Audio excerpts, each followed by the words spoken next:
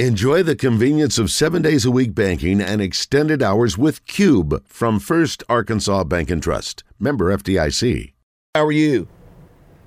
Good morning. I'm doing fine. Thank you. Man, appreciate you jumping on. We know you're headed to practice under Brett Bielema's staff. First, before we get to Alex, how are you going? I know you're a proud dad now. You're working with your brother up there. How are things for you? It's good. It's good. Everything's kind of in the fast lane. And it kind of puts this whole perspective and why I'm even talking this morning is life is going a lot faster than I'm expecting right now. Sure. I'm at an age where I've got buddies that I'm getting phone calls about that are passing away. Yeah. And it's really tough. And it's weird because, you grow up and you see your parents and they say, hey, we had a family member pass. But it doesn't hit you until you have someone that's your age that you spent 4 years of your life with, you bled with, and sweat with, and worked with, and saw a different side than everyone else. And it's just weird. It's hard to process. But the thing is, we're trying to process it, but you really can't because you just have to get up and put one foot in front of the other. And it's tough. And I feel terrible for his mom because that's the first thing I thought of when I got the phone call from my brother. Was, dang, I'm going to be praying for his mom and his family because my mom texted me. And God, we shed tears, and it's weird because it's reality now. Yeah. It's reality. Well, Drew, you came in. I went back to look at my notes just to make sure. You came in with Alex, I think, as a freshman in 2013, if I'm not mistaken. And just was going to ask, what are some of your memories there of first being around him that first year and to see, him could turn out to be one of the great running backs of all time, right behind McFadden in terms statistically speaking. What was it like when you first met him? Obviously, South Florida kid. I'm an old Florida guy. We don't get many Florida kids to Fayetteville, but he was certainly a big one for Brett at the time. No, that guy had the juice. He did. My man, we went on our first official visit together at Arkansas, and Bray Cook was actually our host. He was the one that showed us around. And this guy from Florida had on jeans. I mean, when I say straight jeans, they looked like they were iron. Right. Jeans with black tennis shoes, a red Razorback cutoff, and a cowboy hat. It was the weirdest thing. I was like, hey, I'm Drew. What's you from? He said, I'm Alex from Fort Lauderdale, Florida. There's Miami at the time, whatever. Yeah. Florida. I was like, okay, cool. Didn't meet anybody from Florida.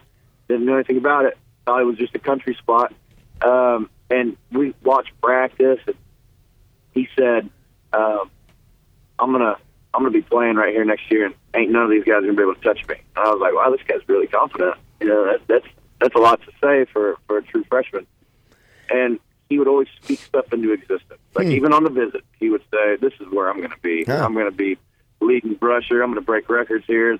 I was like, man, this guy's really confident. But he always understood the process of how you be so mentally tough. Like that to me was weird because I wasn't there yet, maturity-wise. I wasn't there. He was early, and he knew it. He saw it. He envisioned it. And what you think and what you speak is what you believe is what's the outcome. And he totally bought into that. And he taught me that the very first time we were together. We're visiting with Drew Morgan, the teammate of Alex Collins, and he produced, man. That was the other thing. I mean, you look at the over 3,700 yards right behind McFadden. Of course, McFadden had more yards, but still the only running back, I think one of only four rather, that hit 3,000 yards, 1,000 per season his first 3 years. His name's in there with Herschel Walker. That's about all you need to say. He produced. I mean, he came through for the offense.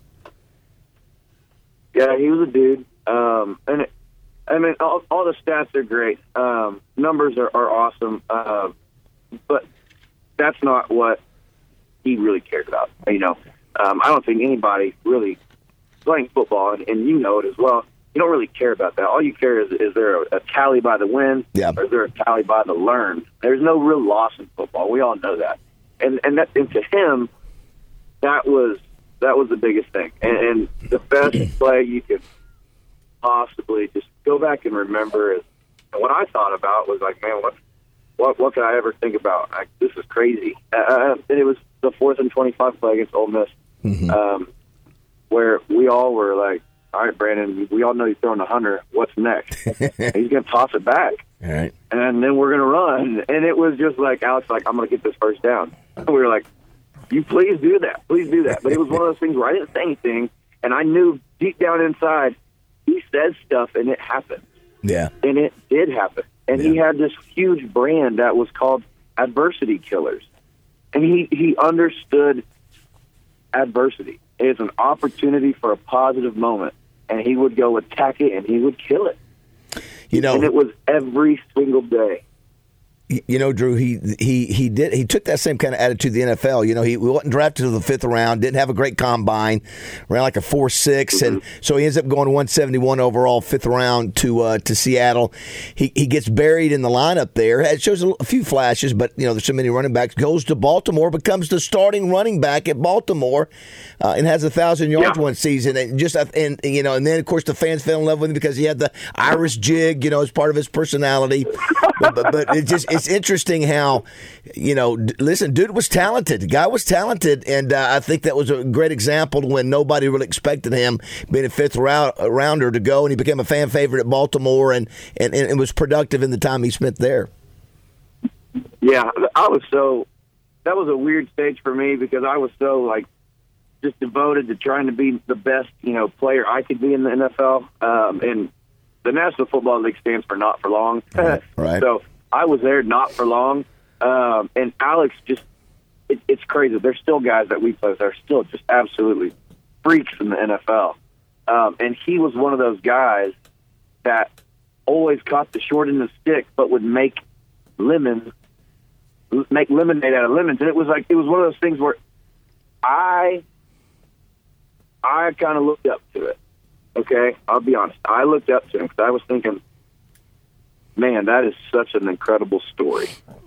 He has such an incredible story. The amount of lives that he has touched, the amount of people that he has reached through football, learning how to Irish dance. I mean, I don't even know what that is. Right. Way before he even started doing that. And then I started looking into it. I knew I got to texting people and trying to figure this out. And I was like, you know what? I'm just going to go straight to the source. So I called Alex and I was like, hey man, what's up with this Irish dancing? That's kind of a random question to ask me. And Alex had a distinct laugh. It was his own laugh, and no one could mimic it. But I could hear it right now. And he's like, I don't know why. That's a kind of a funny question. And he would laugh, and he goes, my high school coach's daughter loves Irish dancing. I was like, okay, well, interesting. And he also said it's pretty good for my feet and being able to move and run and hop and jump. That's very cool. Well, I didn't know that. Yeah, so I did not either.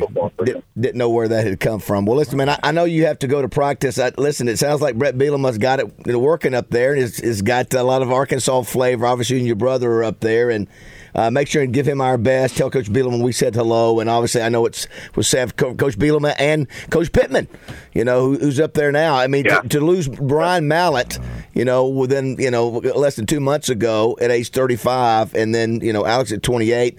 Everybody, I think, even from fans, are like, "Wow!" It's usually a 60 or 70-year-old that we lose, not somebody who played just 5 or 6 years ago. Yeah, and there's been starting with Brian Wallace. Brian Wallace. Jones, yep. Brian Mallett, Alex. I mean, it's a weird thing, but I think we instead of looking at their lives, and you know. I'm not saying you're wrong. I'm not saying that at all. I'm saying Heaven gained them. Okay, we can't look at it in a sense of, you know, lost. You know, I had a lot of time to think about it. I think about the most positive thing possible. Alex doesn't have to suffer on this earth anymore. Okay, we're going through tough times. We can all understand that. He doesn't have to have that situation, that day-to-day thought anymore. He can, you know, he's free. So is Mallett. You know, there's a tough time we have right now, and Heaven gained the football dudes, okay? And one day, we're all going to be up there throwing the pigskin around like it's no big deal. And that's how I've accepted it, and I've kind of looked and leaned into it, and it's been a 24 hours because I know I've got to put a smile on my face for my family and not show that I'm hurting, but be able to talk about it.